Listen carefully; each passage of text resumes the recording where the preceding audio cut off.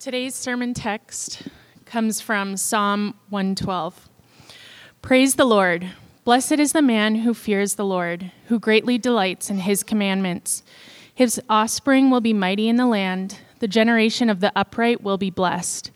Wealth and riches are in his house, and his righteousness endures forever. Light dawns in the darkness for the upright. He is gracious, merciful, and righteous. It is well with the man who deals generously and lends, who conducts his affairs with justice. For the righteous will never be moved. He will be remembered forever. He is not afraid of bad news. His heart is firm, trusting in the Lord. His heart is steady. He will not be afraid until he looks in triumph on his adversaries. He has distributed freely. He has given to the poor. His righteousness endures forever. His horn is exalted in honor. The wicked man sees it and is angry. He gnashes his teeth and melts away. The desire of the wicked will perish. This is the word of the Lord. All righty, well, good morning, church. If you have your Bibles with you, we'll be in Psalm 112 this morning. But before I got started, I just wanted to take this opportunity to say thank you to Pastor Adam and Pastor Jake and the elders and the church. It's just been a huge blessing for myself and my family to be a part of a church that has a vision for teaching, equipping, and discipling the body of the church. And we've just been so blessed the last month or so to hear from so many great speakers. And it's one thing to be about training in the Word, but it's another about giving us opportunities to grow. And so I just wanted to express my thankfulness for this opportunity. And with that, let's go to the Lord in prayer this morning. Lord God, we are thankful for this opportunity, for this morning, that we can come together as one body, as one church to worship you, Lord. That we have the freedom to worship you in this community, in this country, Lord. We are thankful for that. We are thankful for your character, Lord. We're thankful for who you are, what you've done, your righteousness, your mercy, your grace.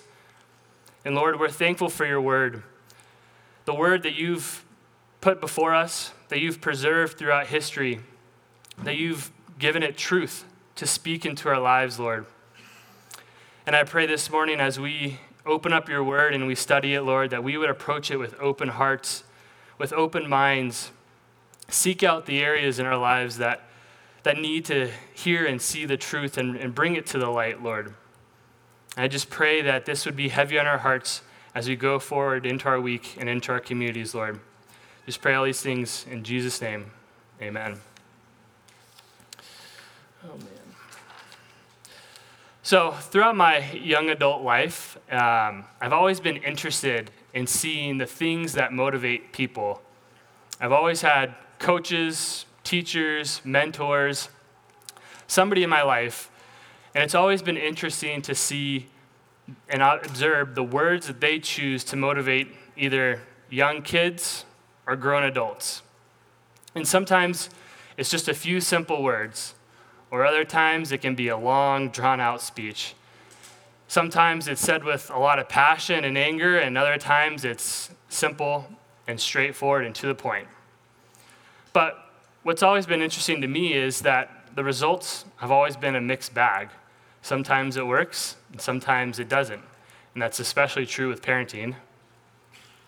But for many years, people and organizations have been using mottos, slogans, mission statements to drive their employees or their consumers to a common goal or a vision or something that they thought wasn't possible before. We see this in athletics, corporate America, churches, small businesses, schools, all across the board. So as I was thinking and preparing for today's sermon, I was curious to see the mission statements of some companies that we know here in town. What did their leadership come up with to motivate their employees or their consumers to strive for a common goal or for a certain vision? And so I have a few for you today. And so one that you guys may know, or maybe you don't know, the Mayo Clinic's mission statement reads as this: inspiring hope and promoting health through integrated clinical practice, education, and research. I think that sounds pretty good to me, but I'm just an outsider on that one. Or IBM, big employer here in town, to be a catalyst that makes the world work better. Now, we could go through many more throughout the Rochester area and across the U.S., but the point is that these words have been carefully crafted by their leadership to elicit some type of response. And inspiration in athletics is very common. We see coaches do whatever they can to motivate their teams to strive for greatness, for wins, for championships, and they're going to go to great lengths to get those words in front of their players. Sometimes it's in a long speech. Sometimes they put it on the back of t-shirts. Locker rooms, doors, everywhere they can find wall space, they're going to put up some sayings. And so I have a few notable quotes from famous coaches, especially for you Vikings fan. This one's from Vince Lombardi of the Green Bay Packers, who said, "Winning isn't everything, it's the only thing." And maybe the Vikings need to remember that one. Or you have people like Nick Saban at Alabama, who's had a ton of success, and he says, "Becoming a champion is not an easy process. It's done by focusing on what it takes to get there and not on getting there." And so this was no exception to my own experience. I had the opportunity to go play college football at the University of Wyoming, and at our program, one of the first things that you were told and that you saw was this saying that said, "Those who stay will be champions." And as you walked into our facility, those words were posted on every door, every team meeting, in our locker room. It was on the door when you walked in, the first door you walked in during the day, and it was on the way out. And they usually did something really cool, like some cool graphics, nice Western font with a picture of somebody scoring a touchdown, and it said, "Those who stay will be champions." And so it was all over our facility. But as an incoming freshman who didn't know a ton about college football or football in general, reading those words for the first time, it worked. It made me excited. It was a great recruiting tool. But my mind immediately jumped to on-the-field success, what it looked like to score touchdowns, maybe win some games, going to bowl games, celebrating with the fans. That's only where my mind was focused. And really, if I thought about it, those words were just merely words. I had no clue what it truly meant to be a champion and what it was going to take and what it was going to involve. So at that point in my career, it was just lip service. There was no heart behind what I was reading and what I was saying. But then as practices began and workouts, I realized that there was a lot of hardship in front of me. But then during those hard days, your passions and your heart for whatever you do get quickly exposed. You start asking yourself questions. Do I really believe that if I stick it out, I put in the work, that success or championships or all these fun things that the world says are good, will they come? And then at the same time, you see some guys walk away and give up. But then there's others that embrace it. And so the difference was that those that did embrace the difficulties, they took that slogan to heart. Now, they didn't walk around the facility reading it every time or saying it over and over and over again, but they built it into their action. It became part of their craft on and off the field. And it wasn't just some saying that was slapped on the wall. They believed it. And at some point in my career, I had to make the same choice. Was I going to believe it and take it to heart, or is it just going to be words on the wall? And as my career came to an end, we did have some success. We won a few games. We went to a bowl game, had some really fun wins. But at the end of the day, we didn't actually win a conference championship.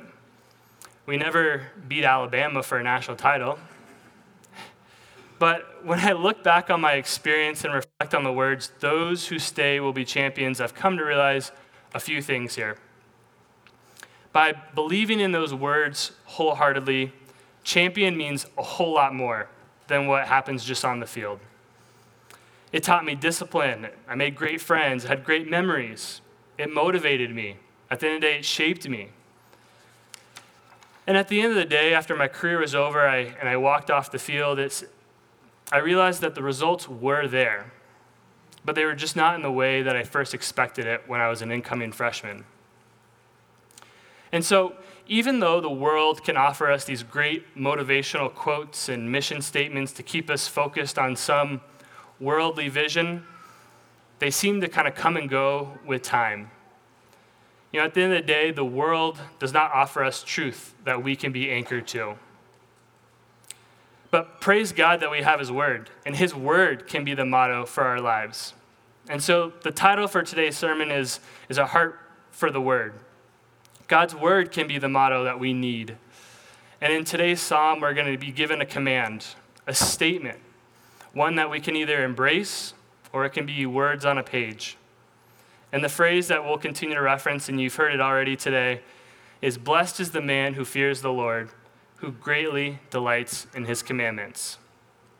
We're going to have to come to an understanding of what it looks like and what it means to fear the Lord and what it looks like to delight in His commandments.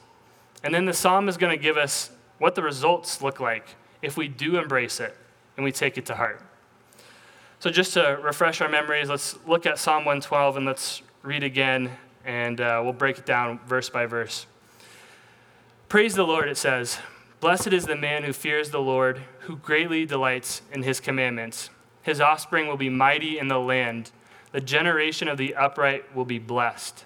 Wealth and riches are in His house, and His righteousness endures forever.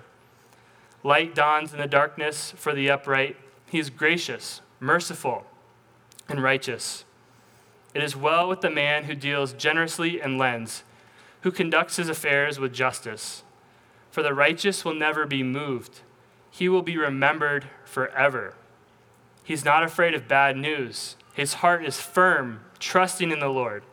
His heart is steady. He will not be afraid until he looks in triumph on his adversaries. He has distributed freely. He has given to the poor. His righteousness endures forever. His horn is exalted in honor. The wicked man sees it and is angry. He gnashes his teeth and melts away. The desire of the wicked will perish. And so before we get started, just a few little comments about the context of this psalm. And when we approach the Psalms and Hebrew poetry as a whole, it's important to remember that this is really condensed speech. The author is really trying to pack the maximum amount of meaning into a minimum amount of words. The author is going to work very hard just to choose those right words to evoke a certain range of human emotion. Now, even though my wife was an English teacher, poetry was never a strong subject for me. I was never really good at writing or poetry in general. But every time there was a poetry assignment, I always thought to myself, if I just close my eyes, I meditate on some thoughts, think really hard, the words are just going to come out. And that's how good poetry is made. But that didn't really work, and luckily my wife didn't grade any of my poetry. But the point is, the psalmist is trying to use purposeful words to stimulate our hearts, our minds, our souls, to get us to elicit a response. This command is trying to get us to realize something important. Now, the psalmist isn't identified, but it's generally seen that Psalm 111 and 112 go together.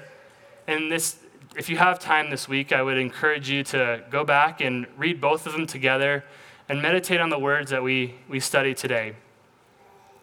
Both Psalm 111 and 112 are acrostic in structure, and here's my English lesson for the day. An acrostic structure is a literary device in which the first letter of every verse follows the alphabet. So, for example, the first line would start with the letter A, and then B, and then C. But in this case, it's referring back to the Hebrew text and the Hebrew alphabet, so don't go looking for our English alphabet there. But the purpose of this structure was to draw focus towards a certain theme, and it also is helpful to memorize. It's important to remember when we approach the Psalms and a lot of the Old Testament that the Hebrew culture in the Old Testament was passed down and spoken and taught orally. A lot by memorizing and speaking, and we have to remember there wasn't very many copies like we have today that were being produced, and so when Scripture was taught, it had to be memorized in order for the next generation to learn it. And so this is why we see Psalms in this type of structure. We can pack the psalm with meaning and then make it easier to memorize. And as we look at this particular psalm, the acrostic structure is going to point us back to verse 1, the statement that we're always going to be reminded of. And also Psalm 112 falls into the category, the collection of the Hallelujah Psalms. It's generally sought between Psalm 111 and 117. And most of them are reflecting on Israel returning from exile and the deliverance from their suffering that they experienced, the wrath that they faced because of their disobedience. And these Psalms, they're praising God for this deliverance, for their suffering was great. So you'll see a lot of praise throughout this collection. Psalm 112 is also known as a wisdom psalm, or in that wisdom genre. We're talking a lot about our moral life, our relationship to God, the importance of living well with God. So it's almost going to sound a little bit like a proverb this morning. And I find it especially important when we approach wisdom literature, and especially this psalm today, that we are reminded that these are guidelines, but also future promises. And so, since Psalm 111 and 112 go so closely together, I just got to give you a quick summary of what Psalm 111 says. And so the psalmist in 111 is giving thanks to the Lord with his whole heart, because he's seen the works of the Lord, and he has taken note that they are great. The psalmist has studied the attributes, the character, the works of the Lord, and he's overcome with thanks for it. In Psalm 111, he recognizes what God is capable of, and it's led to this fear of the Lord. And he closes Psalm 111 with that the fear of the Lord has led to wisdom in his life. And so that's where we start this morning, back in verse 1. So verse 1, praise the Lord. Blessed is the man who fears the Lord, who greatly delights in his commandments. The psalmist starts with immediate praise. Hallelujah, he's saying. It's keying us into what's next. It says, blessed is the man who fears the Lord. So in order to be blessed, we just need to fear the Lord. Seems pretty simple, but the more difficult piece to understand is, what does it mean to fear the Lord? It's a statement that's always kind of perplexed me, and it seems simple and straightforward. Yet in my mind, when I try to explain it, it kind of gets a little bit jumbled and a little bit more complicated. But let's simplify the phrase, fear the Lord. So the fear of the Lord, or the phrase fear of the Lord, often occurs many times throughout the Old Testament and 28 times in the Psalms. So it's an important concept for us to know for today, but also as we read other Psalms. And a couple weeks ago, Patrick did a great job describing what fear looks like in our own lives. And I just want to expand kind of what he set before us. So when it comes to fearing the Lord, I think three things go on in our hearts. When we fear something, we first recognize, or we have to recognize, what they're capable of. As we see in Psalm 111, if we go back, the psalmist recognizes all the characteristics and the abilities of the Lord. The psalmist has recognized that the Lord has the power to deliver them out of exile, to defeat their enemies, to provide for them. This psalmist has gained the knowledge base of what the Lord is capable of, and he realizes his power. So we first recognize. The second piece is respect. So it's one thing to just recognize what something is capable of, but we take another step when we show it respect. And what do I mean by respect? I think we have two options when we recognize the character and the works of the Lord. We can either dismiss his power and his character, not seeing it as true, or we can honor it and we can respect it. And when we respect the Lord by seeing his character and his works, we see it as truth. We see it as something that can and will happen. And so we've recognized, we've respected, and now the third piece is a reaction. Recognizing what we read and see, respecting the Lord for who he is, and then what do we do about it? Do we believe in him? Do we submit? Do we obey? What types of change happen in our daily lives? What kind of change happens in our heart? And if we do all three things, it should lead us to worship and obedience. So at the end of the day, the man who is blessed and fears the Lord believes in his heart that Yahweh is the one true God, who has authority over all things. And then the man conducts himself differently than he did before. He's filled with praise and worship, and he's saturated with the word. Now, this man didn't just come up with this idea or this fear of the Lord out of thin air, but he came to this belief through the reading of his word. And as a result, the word continues to be an anchor in his life. Now, the phrase greatly delights in his commandments shows up many times throughout the Psalms, but especially in Psalm 1. I think it's one that we may know, and it reads, "Blessed is the man who walks not in the counsel of the wicked, nor stands in the way of sinners, nor sits in the seat of scoffers. But his delight is in the law of the Lord, and on his law he meditates day and night." So the word for delight truly means a pleasure or a desire. And I think in today's culture, we have a skewed sense of what it means to delight in something. We have phones, social media, TV, sports even, so many things that give us a glimpse of temporary satisfaction. And we get caught up in these activities, and they're not always bad, but we always find ourselves asking for more. Now, this is not the same type of delight that the psalmist is trying to portray here. I think it's important to remind ourselves that temporary satisfaction is not delight. Greatly delighting in his word brings forth an understanding that not only do we long to desire to read and study God's word, but that we find rest and peace in it. We feel delight in his word when it comes to our mind often and frequently.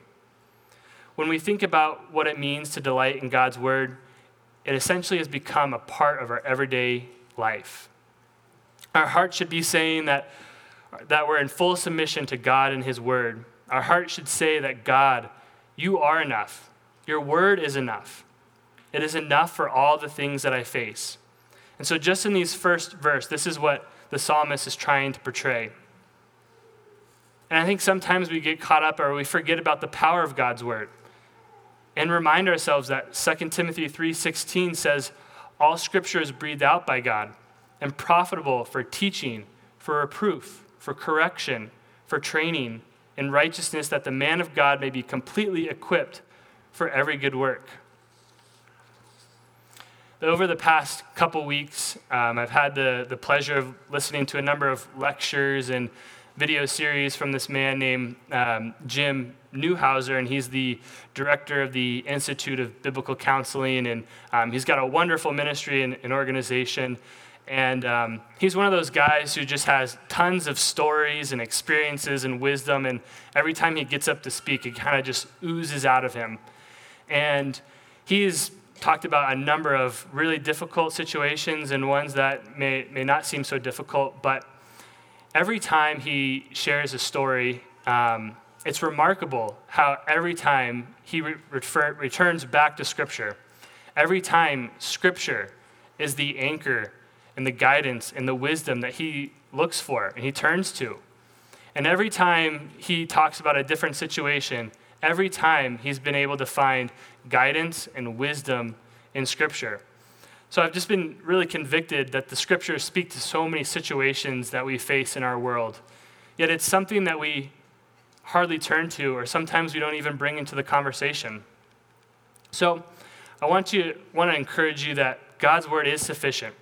The man in this psalm believes that Scripture is sufficient for his life. And so I know we spent quite a bit of time there, but as we look through verses 2 through 9, it's going to give us the result of what it looks like when a man fears the Lord and delight in his word. So verse 2 says, his offspring will be mighty in the land. The generation of the upright will be blessed. Wealth and riches are in his house, and his righteousness endures forever.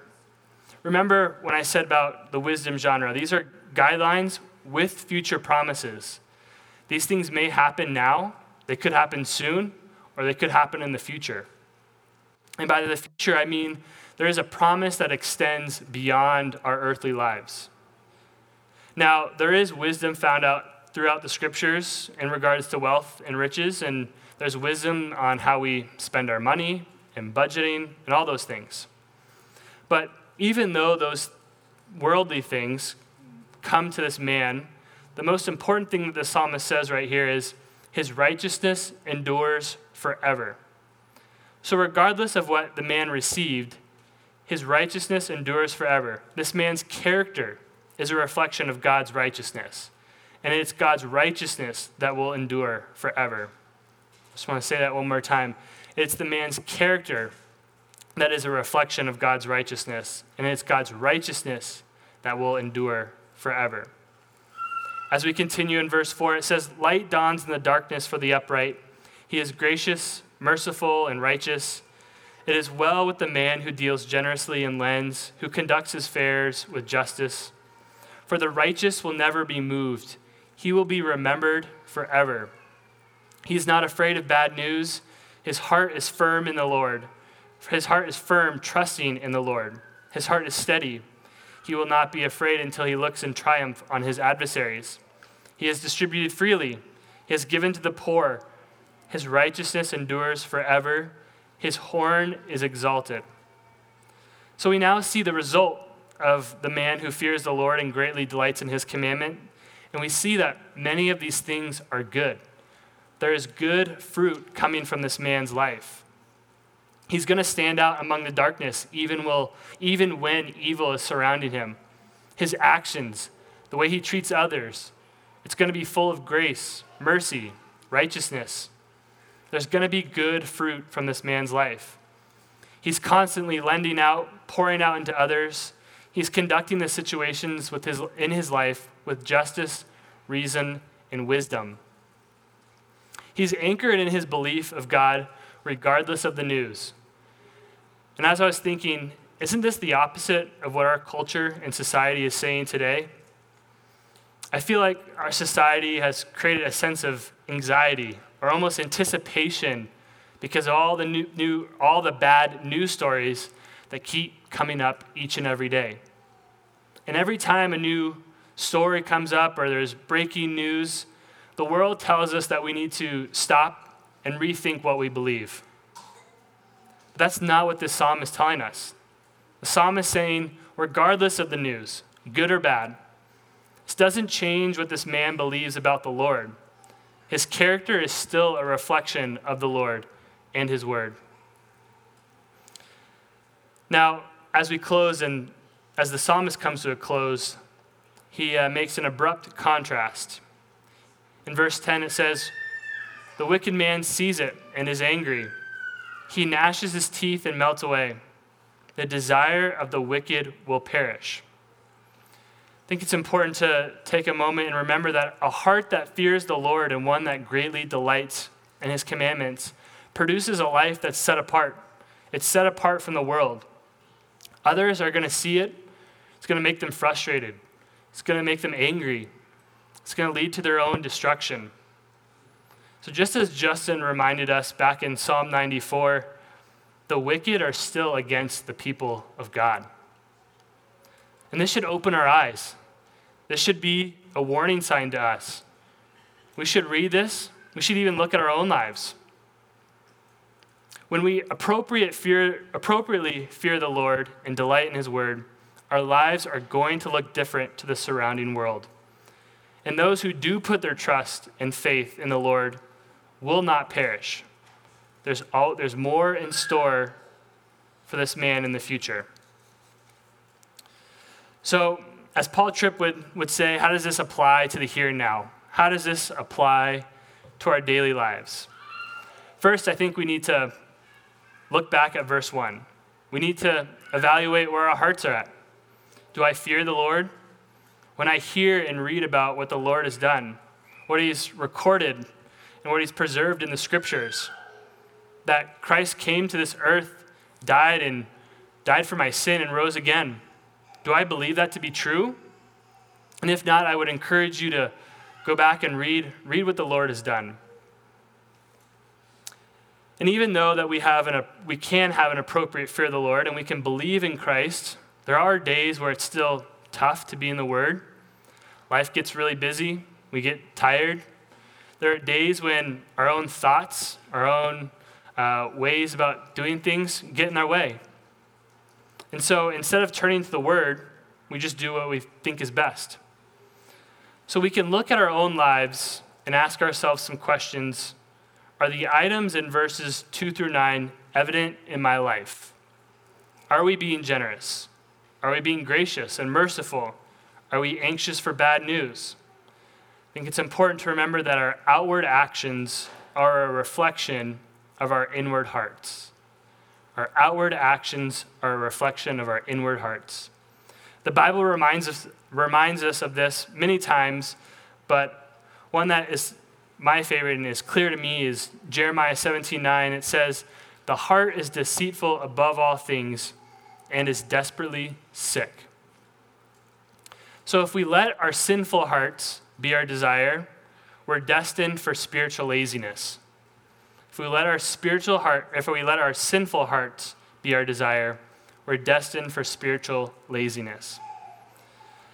But at the end of the day, it's easy for me to get up here and say, you know what, we just need to look introspectively and analyze our hearts.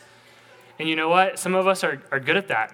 Sometimes we can recognize when we're not in the Word as we should be, or we're tired and you know what, I'd rather just be on my phone or do something that's more monotonous. Sometimes we can recognize that we really should be in the Word. But how do we change? How do we begin to view God's Word in the same way as this man? And I think the answer is simple, and it's clear in this psalm as well. We look to Christ. Christ is the man in this psalm. Christ is the ultimate example. And if we would read through this again, and we don't need to, but Christ is the one who died for our wickedness in verse 10, so that we could become and participate in the blessings in verses 2 through 9. And now more than ever, we need to remind ourselves of the gospel. Remind ourselves that we are wretched sinners that deserve death, but that Christ came to this earth and died for us so that we could live a life of righteousness. So when we're tempted to not be in the Word, or we're doing other things that maybe are not in accordance to the Word, remind ourselves of the gospel. It's the gospel that is going to change our hearts, that's ultimately going to lead to obedience. Let Christ and the power of the gospel pierce our hearts and transform our minds about him and his word, and good things will come. And so, just as the saying, those who stay will be champions, motivated my team and did a great job of pulling a program, and we had some success, I want to leave you with this today. Let the word of God be our motivation to become the righteousness of God. Let the word of God be our motivation to become the righteousness of God. Let's pray.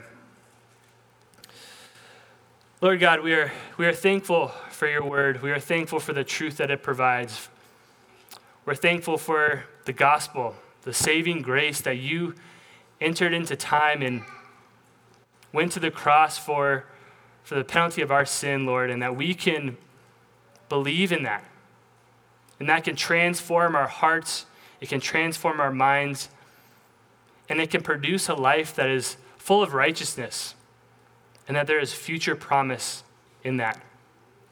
Lord God, I just pray that we would take this word, that it would search our hearts this week, and I pray that we can go out into our community, into our workplaces, into our schools, into our homes, and be a light for others.